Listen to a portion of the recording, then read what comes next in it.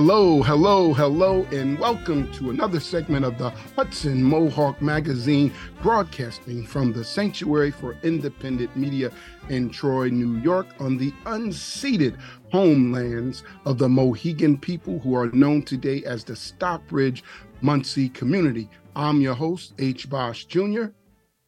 And I'm your other host, Vinny Polito. Today on the Hudson Mohawk Magazine, we begin with Willie Terry's interview with Larry Wittner about the upcoming 40th anniversary celebration of the Solidarity Committee of the Capital District. Then we have Mark Dunlea's profile of Democrat and Working Families Party candidate for Troy Mayor Nina Nichols. Later on, for this week's Triple E's, Bosh Jr. interviews Cora Schroeter, senior constituent representative manager for Congressmember Paul Tonko. After that, Elizabeth E.P. Press profiles Republican candidate for Troy City Council President Brad Lewis. And finally, Andrea Cunliffe interviews Barry Shiffman of the Banff International String Quartet competition. But first, here are the headlines. Okay, and I just want to say welcome to all of our listeners, Albany, Troy, Schenectady, and beyond. We have a great show coming. Headlines: Schenectady General Services Commissioner Paul LaFord was reappointed to his post earlier this year by the mayor, even though he failed the civil service test, a requirement of the job he's held for nearly 8 years. However, the mayor says he has no plans to remove LaFond. The Times-Union reports that an international grievance system for those held in the state's correctional facilities has failed to garner trust or address many of the complaints inmates have with their living conditions, according to a report from the agency tasked with monitoring New York's jails and prisons. El Loco Mexican Cafe. I had to say that with a little accent. El Loco Mexican Cafe. The city of Albany's oldest Mexican restaurant turned 40 on October 1st and is celebrating the anniversary throughout the month with food and drink specials. How about that? A group of farm owners are suing in federal court against part of the state's Farm Worker Bill of Rights. They are challenging whether H-2A workers, temporary foreign workers contracted through a federal program, have the right to unionize. They assert that having H-2A workers in unions on their farms could place them in conflict with federal law and therefore could risk their ability to hire workers. Okay, and European Climate Agency reports that September set a new record for how high temperatures were above normal. The scientists described the record heat as mind-blowing. Another scientist described it as a death sentence for people in ecosystems. And more than 100 state legislative candidates have registered for a new state public matching funds program that helps boost small campaign donations. However, a bill that has been sent to the governor would dramatically change the program to benefit incumbents.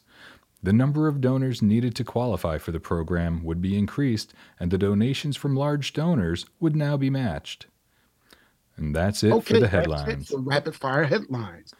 And now we turn to the news bucket and roaming labor correspondent Willie Terry in his interview with Larry Wittner to discuss the upcoming Solidarity Committee of the Capital District's upcoming 40th anniversary celebration on Saturday, October 7th, 2023 at St. Andrew's Episcopal Church and other solidarity labor activities and issues. Seems like everybody's turning 40.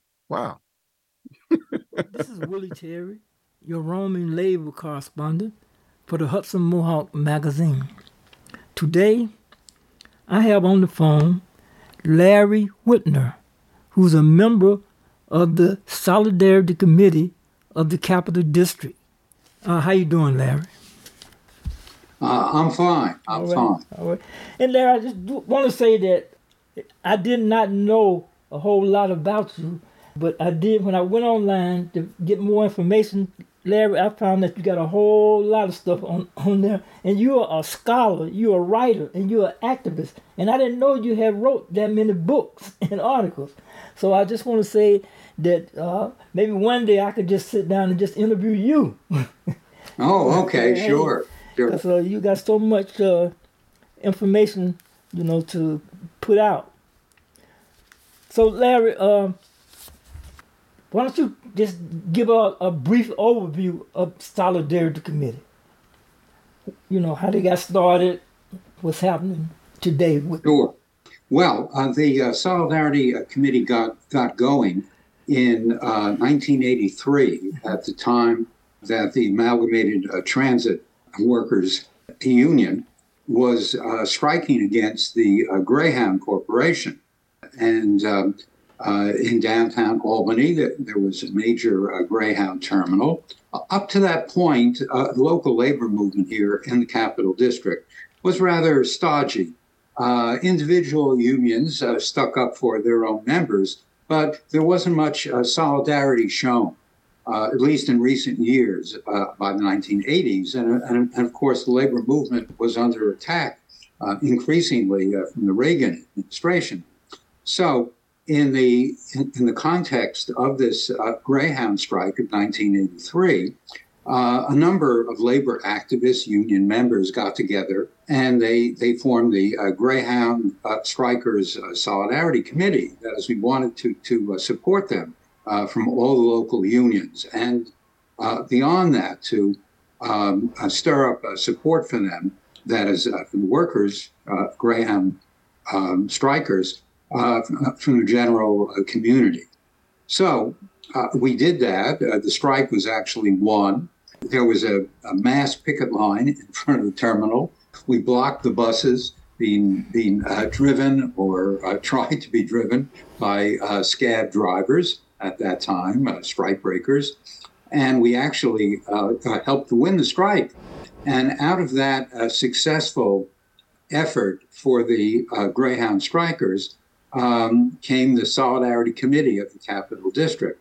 That is, we felt that we should stay together and continue this kind of union solidarity work. And so we started raising some money to put out a monthly newsletter called Solidarity Notes.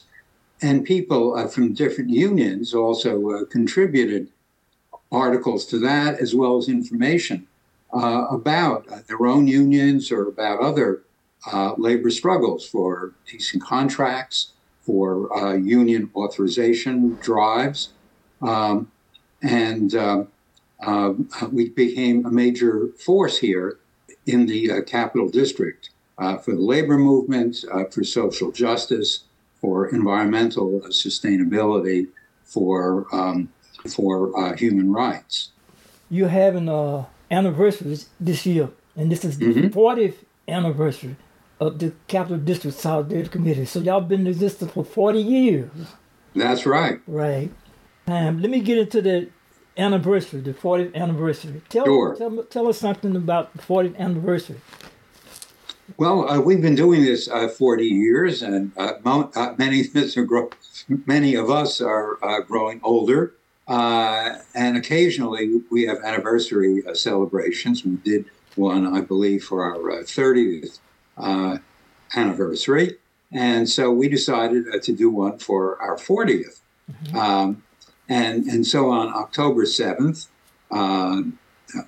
this coming October, starting at 6 p.m. and running through roughly 8:30 p.m., we're going to hold our 40th anniversary celebration at St. Andrew's Episcopal Church at 10 North Main Avenue in Midtown Albany.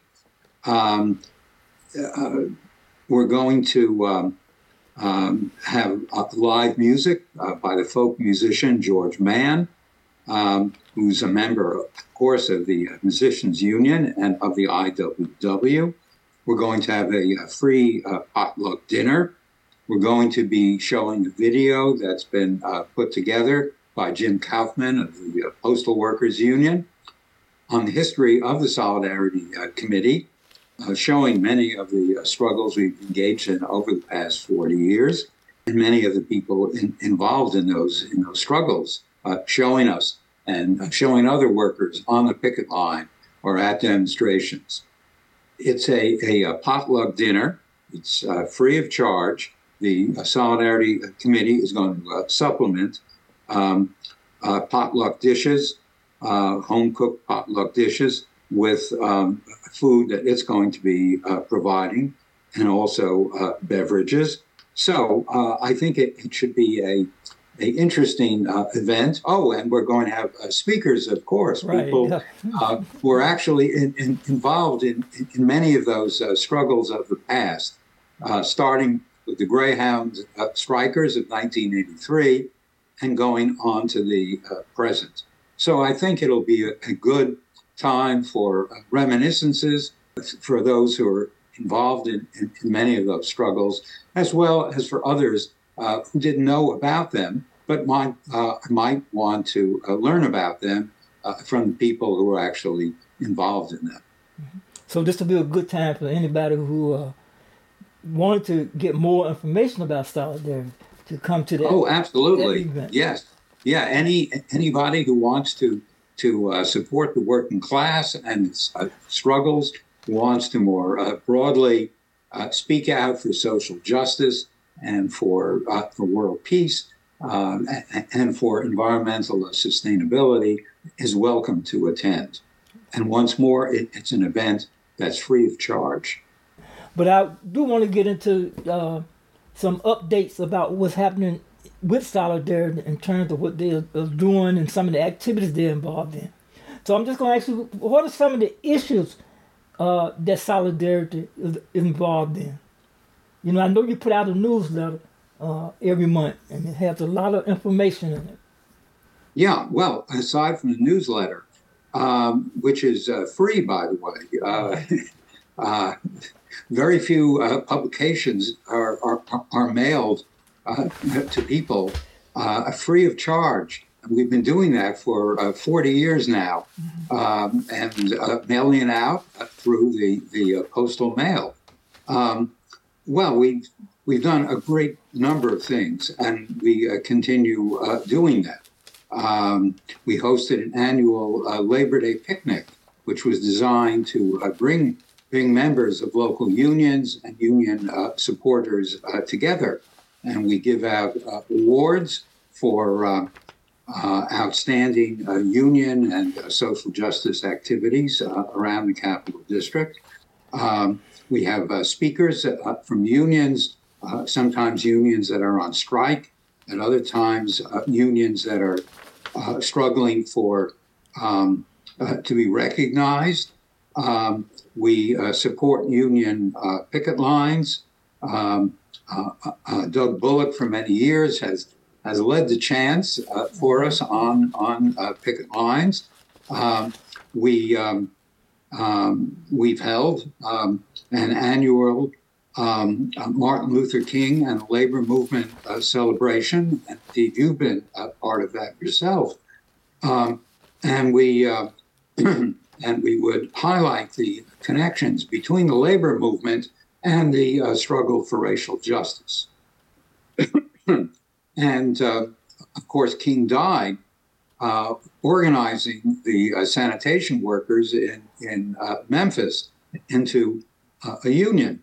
And so we wanted to keep up that kind of connection. I think we helped to do that.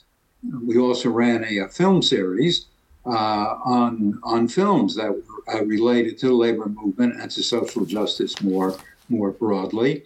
That was pretty much brought to an end, unfortunately, by the coronavirus pandemic. We also ran May Day events. May 1st was a traditional day of worker protest in the United States ever since the late 19th century and the struggle for the 8-hour day. So we revived those celebrations on May Day, and we held them on an annual basis. That was Hudson Mohawk Magazine roaming correspondent Willie Terry talking with Larry Wittner, a member of the Solidarity Committee of the Capital District. Nina Nichols is a Democrat Working Families Party candidate for mayor in the city of Troy. She is a Rensselaer County legislator and former Troy City Council member.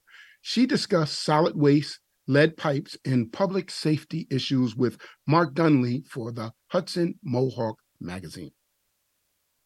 As part of our election watch coverage, we are talking with Nina Nichols, who is the Democrat and Working Families Party candidate for mayor in the city of Troy.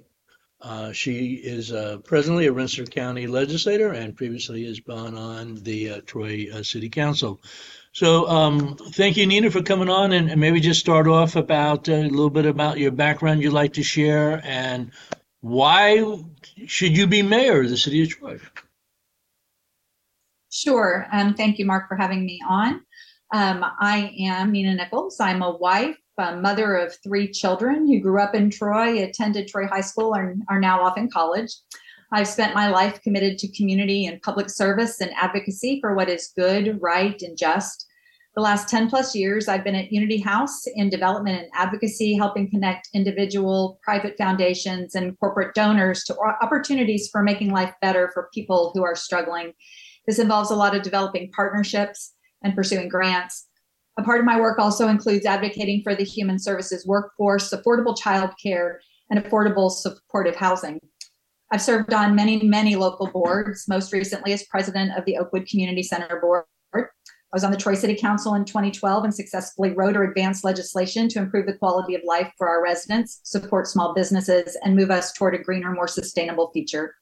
As you said, I am currently a Rensselaer County legislator serving on the Veterans and Youth, Health, and Planning and Tourism Committee. I'm running for Troy mayor because I love the city and I think it can be better. I'm a thoughtful, collaborative leader who believes in building a shared vision for our great city and implementing the plans to bring that vision to life. I am very grateful for this opportunity and look forward to hearing some of the questions that you think your listeners are most interested in. Well, I understand you also have a background on environmental issues, actually on climate, and I know that the lead pipe replacements have been a big issue, and I guess at the recent debate there was some discussion about how to improve both general garbage but recycling. So do you want to maybe lay out some of your key environmental concerns for the city? Sure. The lead service line replacement program is, of course, of highest importance to many of the voters throughout the city of Troy. I am committed to moving forward full force with getting those replaced as quickly as possible, and I'm committed to doing that within my first term. In order to do that, we're going to have to access as much state and federal funding as possible. That's not something I'm waiting to go after once I am elected mayor. That's something that I've already been actively trying to do through the minority party in the Rensselaer County Legislature, going to the Capitol and asking for the governor to release funds that they have so that we can do this. And that was a successful push.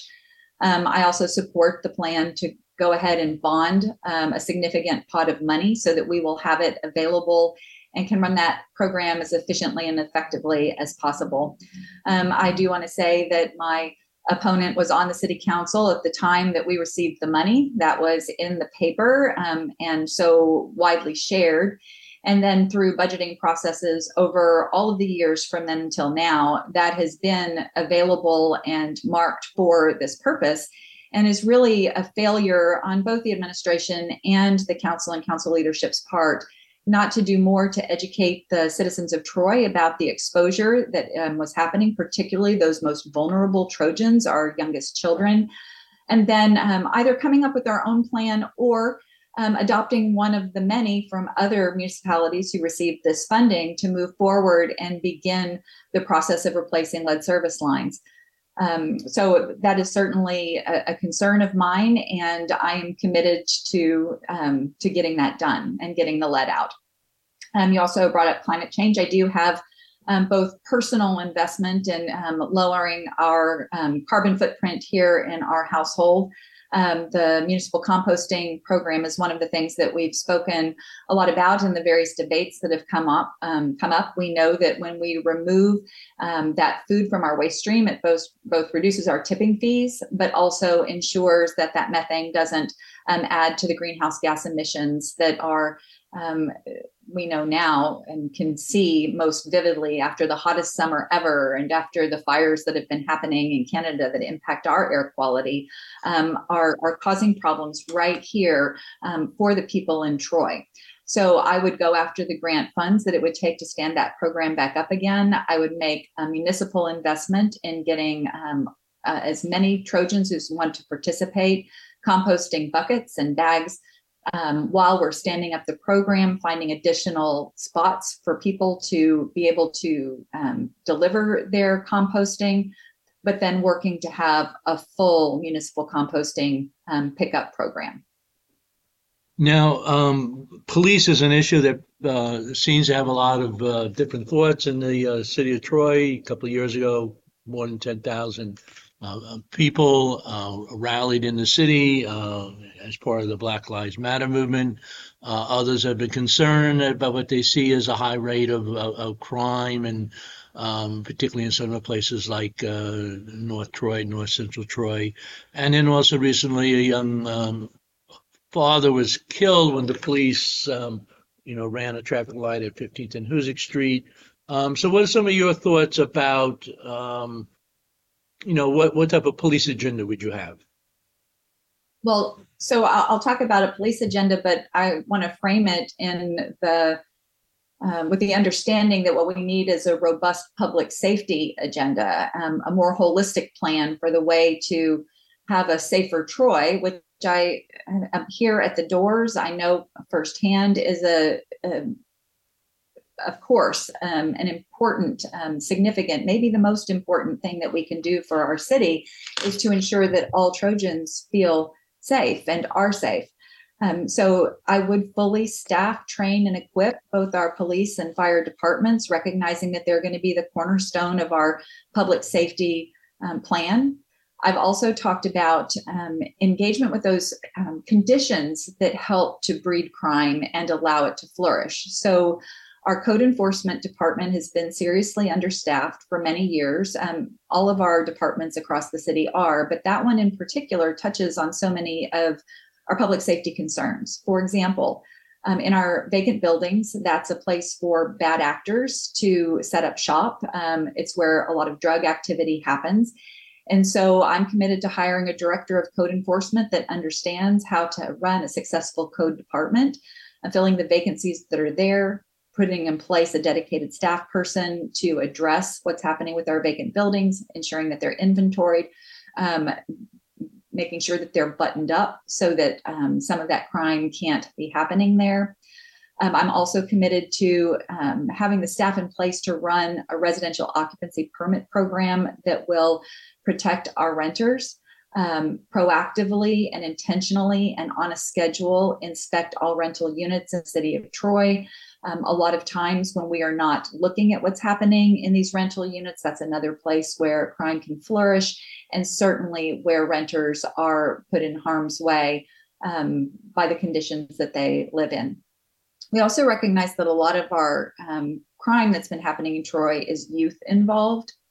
And one of the ways to combat that is to ensure that we have many opportunities for our youth to engage in recreational opportunities, athletic opportunities, artistic opportunities, to make sure that they're in some of our community-based programs that provide opportunities for mentoring and support. And then as our youth are getting older, to ensure that there are pathways to good paying jobs.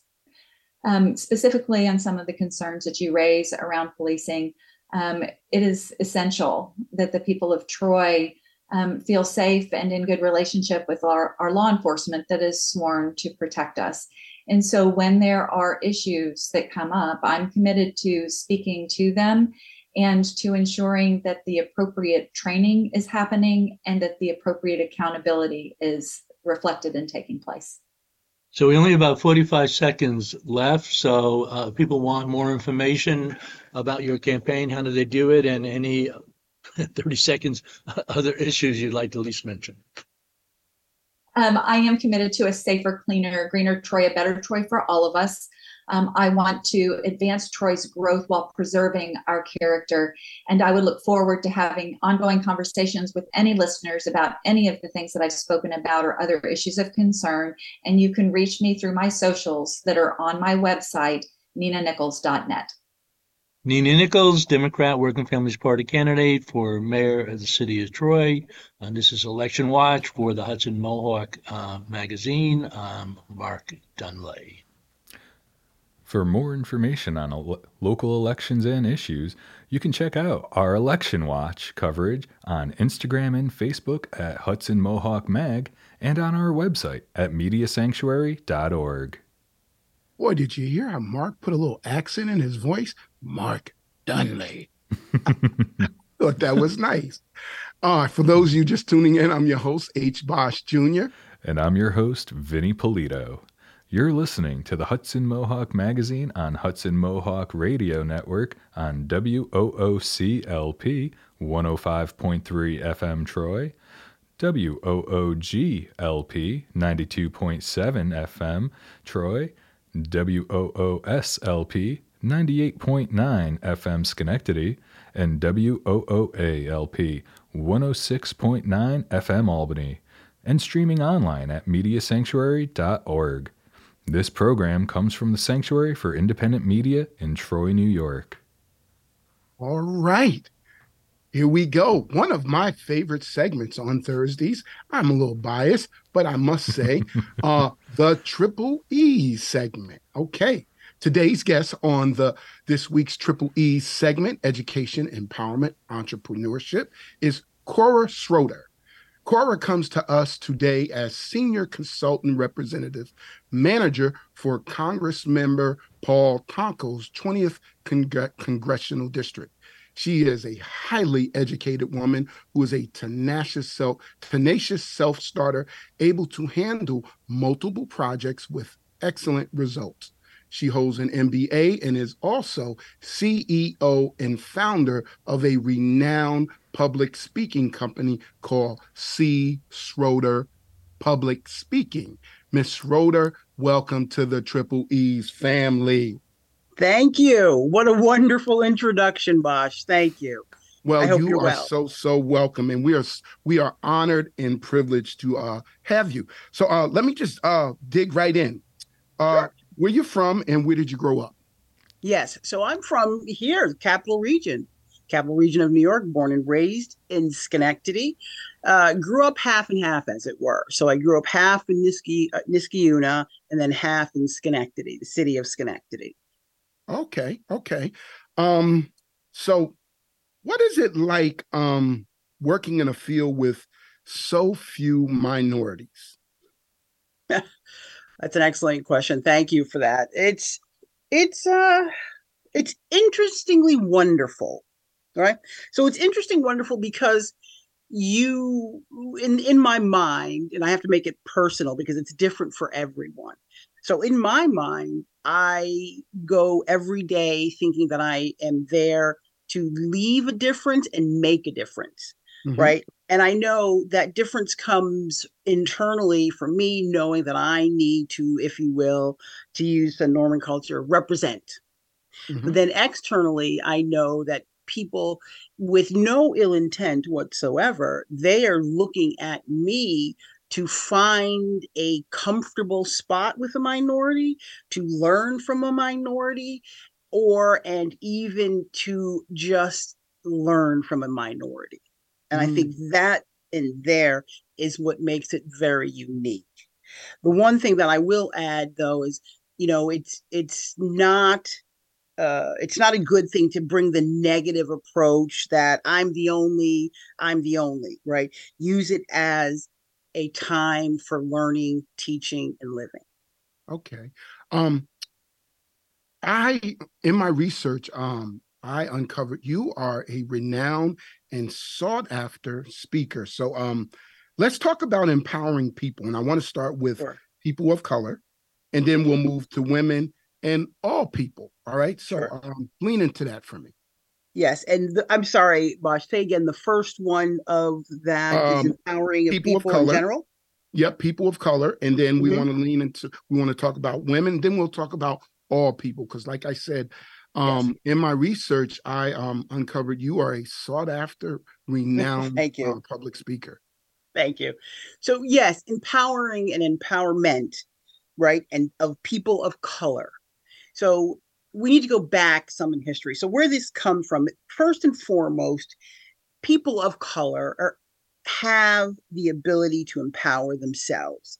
We have been giving this unforeseen gift where we now can really grab the fruit and take it and take a bite out of it and make us powerful from it. So how does that work? I think the first thing is for us as people of color to know our history. We need to understand from whence we came, but not to look at it in a negative light, not to look at it as a downtrodden, because we survived.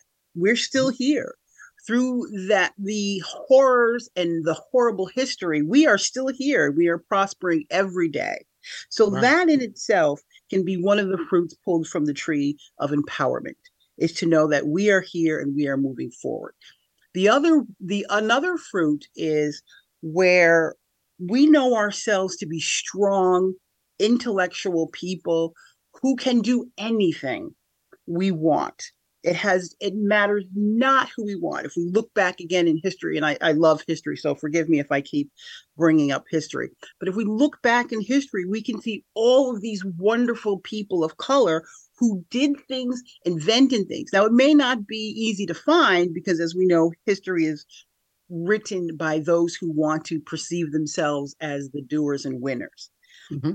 But so empowering people of color is first and foremost, understand who you are and love who you are and take that and find something in there that you can go and move forward on. It doesn't have to be huge. It can be something that you enjoy, but what you do with it, that in itself empowers you. Okay, so what I want to do, I want to get two more questions in before we run out of time. One Yes. is education important? Because I talk to that. Yes, education is extremely important, but I would need to then define what I mean by education. So education is whenever you take on something that you did not know and you now know it. So, and there are many different forms of education. You can go to academia, you can go to college, you can get the degrees. That is a beautiful and wonderful way to be educated. Or you can become a journeyman in a trade. You can become a journeyman as a plumber and do the best that you can do and learn from it. Everything that you do has a foundation which can be learned, and then you just, if you will, envision building from it. You can learn by being an avid reader, a beautiful artist. So again, anything that you do under the auspice of learning is that you keep it going. You keep fueling yourself with knowledge. That in itself is education. So what have been some of your obstacles and how did you overcome them? We don't have enough time for all my obstacles, Bosh. All right. But I think some of my obstacles real quick, people seeing me and thinking that I was something else.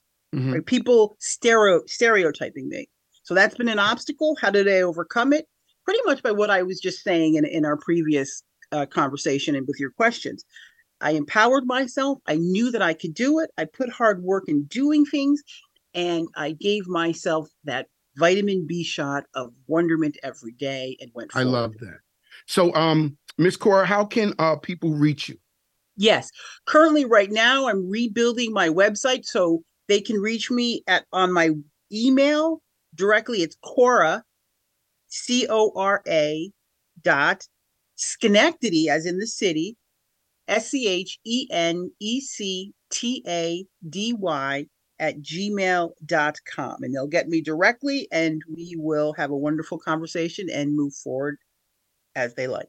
Great. I just want to say, Ms. Cora, it was a pleasing pleasure having you as a guest today on the Triple E's. And Continue to make the world a better place. All right. God bless you, and may heaven continue to smile upon you and each and everything you do. Thank you. You as well. Do take care. Thank you so much. We appreciate it. Have a wonderful evening. Bye-bye. You too. And now, Republican candidate Brad Lewis is running for Troy City Council President against Democrat Sue Steele.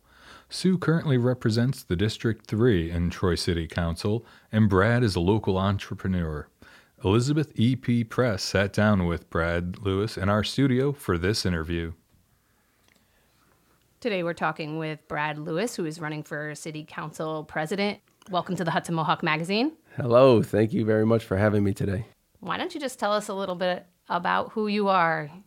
I'm a business owner here in the city. I grew up in Troy. I went to Troy High. Me and my wife live on the east side. I studied at St. Rose. I got my MBA in finance, financial planning, and small business and entrepreneurship. I used that to propel my own small business, and then I started another one in real estate. So I have one business in masonry and hardscape construction, and another one in real estate where we bought and rehab foreclosed homes in the city and use them. We have them as tenants occupy them, so we created housing. So I've done 14 houses in the city. Currently, I only manage 22 apartments, meaning that we've sold a couple houses, or I helped other people rehab their houses. I serve on the board of Hope 7 as a treasurer. I was president in the past. I was vice president as well. I serve with a lot of great people. Thanks for sharing a little bit about yourself. So you are running for City Council President as the Republican candidate against Sue Steele, who is currently on the City Council. Maybe some of our audience doesn't really know what City Council President is. So Sure. What is this role? And can you just tell us a little bit about why you're running for City Council President in Troy?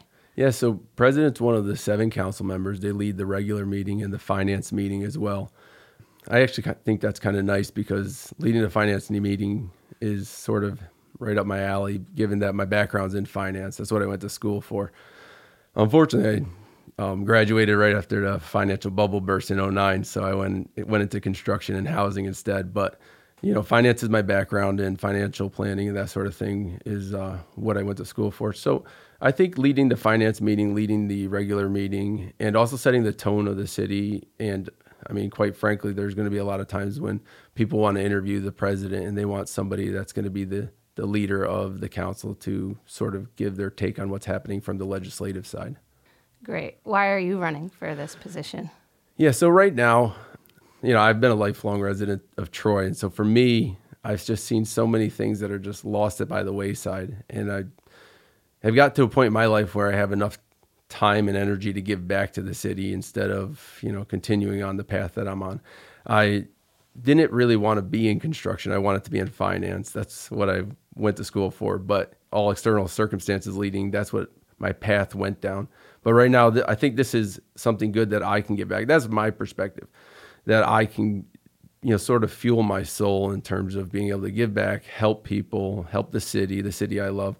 And from the external perspective, I think the city needs a fresh perspective because right now I think the morale is really low in City Hall. I think there's a lot of just struggle for people to understand like why they can't get city services. And also there lacks a little bit of creativity on some of the things that I think are important issues in the city. Okay, we'll get into those in a minute. The City Council has like a reputation of, at this point in time, introducing legislation on behalf of the administration. If you are leading the City Council as City Council President, how will you hold the administration accountable? That's a great question. One of the problems I think the city has is the City Council doesn't have access to an attorney that can write their legislation. So they have to kind of wait. Right now they're waiting on Rick Morrissey to write any legislation they want him to. And if he's too busy or we're understaffed, they get put in the order that, maybe he determines is appropriate. So they don't have any like unbiased person that they can just say, hey, would you do this for me? They have to wait. And Rick Morrissey, I believe, is appointed by the administration. So they're very intermingled. I think that if they would have an attorney that would work with the city council, if necessary, that would help a lot. But there is, if you're looking at percentage wise, there is a need for the mayor to introduce the legislation generally speaking. So there's going to be a high percentage of just transactional things that have to get pushed through. But I think there's so many more opportunities for city council to sort of direct the mayor and what they see and what they're hearing from their constituents by introducing legislation that sort of, it might be a little bit pro-conflict, but it actually can sort of force the administration to comply with the laws that the citizens actually would like to see. So it would be great to sort of be a little more informative back to the mayor instead of getting all your direction one way. And checks and balances, really. Great. And having said that, one area where the current city council has been trying to push back is related to what happened with Harbor Point Gardens. You've been at a lot of the hearings. I've seen you there. Harbor Point, where, over 100 people were evacuated from their apartments due to a variety of code infringements. So I'm just curious, if you are in this position and there's probably more Harbor Points out there, what could the council do to sort of mitigate this problem citywide? Yeah, so definitely in order to solve Harbor Point before it becomes a homeless crisis, like 58 families are homeless, it's unacceptable, really. In order to do that, you have to start hitting people with code violations as the violations happen. Now, of course, that's the code department, and they're led by the director of code, which is a vacant position, and that's led by the engineer, which is a vacant position, who's then led by the deputy mayor, who maybe has too much on his plate, meaning that he's absorbing 3 positions right there. I think that one of the things I'd like to see is all those positions filled. I'd also like to see our sort of self-esteem in the city change. I think we've been a little lax on code enforcement because we're afraid of people ditching our city, so to speak. But I think people want to be here. And I invested, in 14 buildings in the city because I believe that people want to be here, and I believe in good housing. I was awarded a preservation award from the historic Albany Foundation in Albany for the work I've done preserving properties. So when I look at them like, how good can they be, not what's the bare minimum you can do in order to extract money out of them. So personally, I think that we need to encourage the code enforcement officers to not be so gun shy. If they can get ahead of Harbor Point and say, hey, these bricks are going now, we need to create a plan, there doesn't need to be a shut it down order. So I think from a city council perspective, you can write codes, but also you have to do some encouraging. And from encouragement perspective, sometimes that is going to the news and saying, hey, look, we're trying, but you can see it, Thanks for that. There's been this phrase that has been tossed around related to code and related to Harbor Point, which is the residential occupancy permit. Could you just say a little bit about what this is and whether you think Troy needs to introduce residential occupancy permits to address this sort of code issue? Yes. So residential occupancy permit, where every time you have a turnover in an apartment, they would then go in and inspect to make sure the apartment is safe. I'm for that from probably 3 units and above, and I'm undecided at 2 and 3 units. A single family, I'd probably be against it because obviously that would be every time a house is sold and bought. But at 2 and 3 units, I could see there being some problems with some older homes in the city where you might have some big catastrophic problems. I think to start out, anything over 3, I would really like to see that happen. I'd be pro a residential occupancy program. And sort of saying, like, call it a multiple family, or maybe even 3. 3, I'm on the fence. 2, I'm definitely on the fence. But over 3, I'm so pro. It's not even funny. I would love to have these people have to get the permit, because if they do, then that the apartments are safe and people aren't going to be thrown out like this. And on top of that, when you're getting to 4 units and above, you're totally talking about investors. You're not talking about my great aunt down the street, or, somebody who's lived there their whole lives and they're kind of forced with the housing stock. Most of these places were built to make money. And because of that, they need to bear the cost, the burdens of being a manager of that property. I think you answered my next question somewhat, but this difference between over 3 units versus like 1 to 2 units and how you have a varying opinion about what the residential occupancy permit. And I was just wondering, does that hurt small landlords? Is that why you're against it? Or like why be against it for like that level of check for smaller buildings? So to clarify, I'm not against it yet. Oh, okay. And I'm not for it yet because I feel like I need time to digest how that affects those people. Because I guess I have a little bit of compassion for somebody who owns a 2-family that might maybe owner occupied, So there's a spectrum of rules that could apply to that. I think first, we need to start forcing landlords to register their buildings and out of area landlords to be forced. I mean, this is already law, but we need to force it. Is out of area landlords are supposed to have somebody within 30 miles registered, which would then give you somebody that you can call up and say, solve this problem. But right now we don't enforce that. So. Great. Thanks for going a little bit further into that, Brad. We are quickly running out of time. So I just want to make sure I give you, the last space here. What would you like our audience to know about you? What is sort of like your elevator pitch for our audience of why they should vote for you over Sue Steele for city council president in this next election? So I have a family. I have 2 kids that are going to go through the Troy system here. I have invested in Troy. I'm, creative, and I have a lot of ideas on issues and solutions, and I'm independent. I'd like to think I'm independent. At least, I don't fall in party lines. When I put lawn signs out, it's both Democratic and Republican, and I've done that multiple times. It's because I believe in people that believe in the city or do work for the city. So I think because of that, I can offer people a fresh perspective, creativity, somebody that can go to City Hall, and City Council and try to do his best for Troy over any other affiliation you might have. That was Elizabeth E.P. Press interviewing Brad Lewis, the Republican candidate for Troy City Council president, who is running against the Democratic candidate, Sue Steele. And we end tonight with a discussion about an award-winning quartet. Andrea, take it away. The Friends of Chamber Music Troy welcome the Isadora String Quartet, the winners of the prestigious Banff International String Quartet Competition. I spoke with the director, Barry Shiffman, about the annual competition and the winning quartet, the Isadora String Quartet.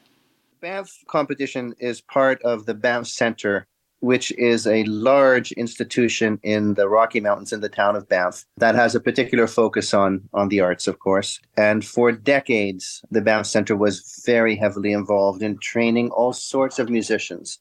And that's where I got my start, and so did so many others. I want to jump right in and reflect on your comment that it's a very important event for quartets. And no doubt it is. I would say maybe the most important event of its kind in the world for quartets. But I think what makes the Banff International String Quartet so important for the quartets is that it is as important for the audience as it is for the quartets. And that is the essence of the success of this competition.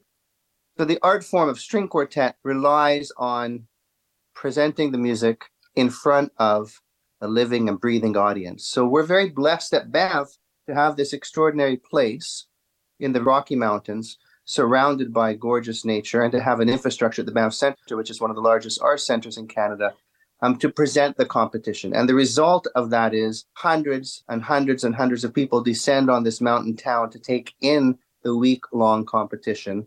And as a result, the musicians that are presenting perform in a way that I think is heightened because of the fact that these are just ordinary, wonderful concerts with a full house. We create an environment where the musicians can come and do their best work. And then a jury decides where we're going to invest our resources in our winner, of course. And those resources that we have for the winning ensemble are vast. This quartet, the Isadora Quartet, amazing group of men. Yes. I have to say, I'm just thrilled that Troy is going to get to hear the Isadora Quartet. This is, we always hope that we're going to have spectacular groups in Banff, and I think for the most part we have. I mean, if you look at our previous winners, the Viano Quartet, the Dover Quartet, the St. Lawrence Quartet, the Miro Quartet, et cetera, et cetera. the Isidore Quartet really captured the imagination of the public when they were there. This quartet, the Isidore, amazing group of men, Yes. very young. And I think both violinists started picking up a violin at 1.5 years. Yes, I've heard crazy stories about that. Yeah, but I have to say I'm just thrilled that Troy is going to get to hear the Isidore Quartet. This is and you're right, they are very young. They were very young just a year ago during the competition. But what I think is interesting is how many concerts they've done and how much they've grown in that year since winning Banff. They've had incredible growth and opportunity and have done a remarkable job of taking full advantage of all of those opportunities. And they just sound beautiful. They sound fantastic. Well, I understand that there was quite a reaction from the audience at the end of their final piece. Yes, it always is. Oh, is it? Okay. It always is. You know, the audience is incredibly enthusiastic. Oh, wonderful. And they definitely choose their winners. We don't give an audience prize. We never will while I'm there. Not because we don't believe in one, but because it's not always that the audience agrees with what the jury selection is. And so our job is to support the jury and support the Banff prize. But it's always lovely when the winning group also has the obvious support of the audience in the way that Isidore did. They were really favorites from the audience perspective, I think we can safely say. What would you say made them unique or made them specifically special? I don't like to add my personal voice because I don't vote in the competition. I like to keep a little bit of objectivity. But what I can say about the Isidore is that there is an extraordinary amount just of an unusual technical ease. So they're stunningly gifted instrumentalists to begin with, and then there was a kind of generosity in how they made music together, and there was a real freedom that was unusual, and a kind of feeling of almost spontaneity, and that was, I thought, for me, was quite surprising as a group was so young, and so kind of magic things happen in their interpretations because they were so comfortable and at ease on their instruments and had this compelling vision to share, and were somehow remarkably able to do that. They studied at the Juilliard School with Joel Krosnick, who's a dear friend of mine, and actually I studied with Mr. Krosnick when I was in the St. Lawrence Quartet, and we worked with the Juilliard Quartet.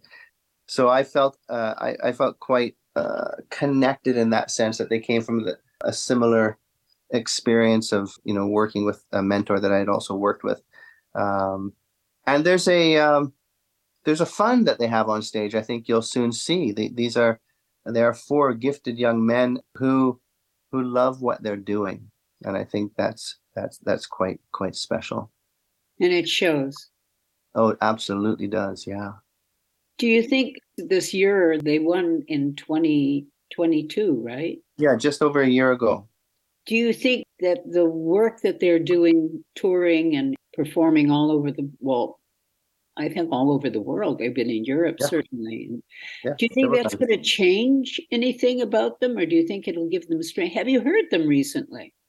Yes, I did hear them recently. In fact, I shared the stage with them at the Toronto Summer Music Festival. We actually performed together. I've heard them many times. I heard them, presented them at my festival in Rockport, at the Rockport Chamber Music Festival in Rockport, Massachusetts.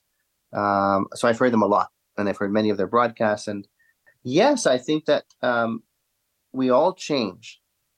And I think what they're experiencing is exactly what you want, is that the number of concerts, the number of hours rehearsing, the number of shared experiences together, all of that contributes and makes them better. So, we're seeing exactly what we thought we would see, which is the quartet is just, is a much better group than it was even a year ago. What do you think is in the future for them? Oh, well, I think I don't know specifically. I think if they want to continue as a string quartet, they're on a fantastic trajectory. I think they could have a really long-lived and spectacular career, and we hope that for them. But there are all sorts of things that will happen to this group that they know about and that they don't know about, and so it's as long as they keep this sense of joy and enthusiasm, the rest will follow. It's very difficult in the string quartet world, of course, because unless you are lucky enough to get a university residency or a residency at a large institution, your reliance on concert income alone makes it a very, very difficult career for longevity. So I think look at the careers of the successful ensembles in North America, the successful quartets, and you will see the university or conservatory quartet in residence positions behind those groups. I know in my own experience, having been in the St. Lawrence for 18 years, it was the appointment at Stanford University that allowed us to continue to grow and to have a financial base and build a home, lay down roots that I think were the reasons why the St. Lawrence was able to continue. Similarly, the Miro Quartet, the Brentano Quartet, the Borromeo Quartet, the Dover Quartet now at Curtis. All these quartets that have the support of those appointments, we hope that the Isidore Quartet will similarly have something that comes along that gives them that support and that base. I think that'll be really crucial for their longevity. Do you think that there's enough support for the arts generally? And I know Canada is probably a little bit different than the United States, maybe a lot different. Do I think there's enough support for the arts? No, there's never enough support for the arts. And where I think we're seeing a decimation in art support in both Canada and the United States is in the support of arts education in the public school system. And that's where we're seeing, the investments diminish, and that is a horrible thing. We're seeing lots of very good stories of support in the arts in certain areas. I think in the many programs that have been providing support to underrepresented groups, we're seeing the fruits of those labors. And we saw that in Banff. Musicians that had come through different programs that had supported them. It was wonderful to see them on the stage doing remarkable things that they were doing. Great to see so much outreach as well. Glad you mentioned the outreach. I think you'll find with the Isidore Quartet, this is a group that is passionate about connecting with people. That is a real love, whether it be the audience, whether it be a home of seniors or a young public school or whatever it is. They are game to engage those people, and they're very gifted at it. So I think that's going to be very exciting for you. Wonderful. Thanks so much for your time. Pleasure. Be well. This has been Andrea Cunliffe speaking with Barry Shiffman of the Banff International String Quartet Competition. Thank you, Andrea. It was quite interesting about those award-winning musicians. Yes, indeed. And that's our show. We hope you've enjoyed this episode of the Hudson Mohawk Magazine. I'm your host, H. Bosh Jr. And I'm your host, Vinny Polito. We want to thank all of the volunteers who have made this episode possible. Contributors to today's episode are Willie Terry, Mark Dunlea, Elizabeth E.P. Press, Andrea Cunliffe, H. Bosh Jr., and myself, Vinny Polito. Great. And I end, as I always do, dance like there's no one watching, sing like there's no one listening, love like you've never been hurt, and last but not least, you better live like it's heaven on earth. This is the show. I am the host, H. Bosh Jr. Until next time, thank you for tuning in.